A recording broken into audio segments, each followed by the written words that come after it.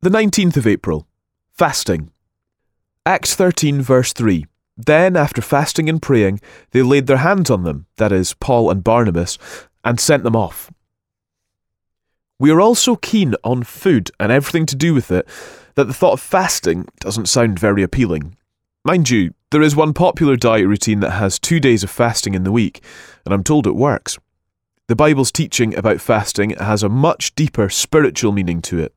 Sadly, like all good ideas we find in the Bible, fasting has suffered at the hands of people who used it either as a means to try to get something from God or to make them look good in the eyes of others. See how seriously I take my Christian life. Others adopted fasting as an extreme way of living, thinking it would make them more acceptable to God. These were wrong ideas. True Christian fasting is nearly always associated with some really significant event in a person's life, when much prayer and heart-searching are required.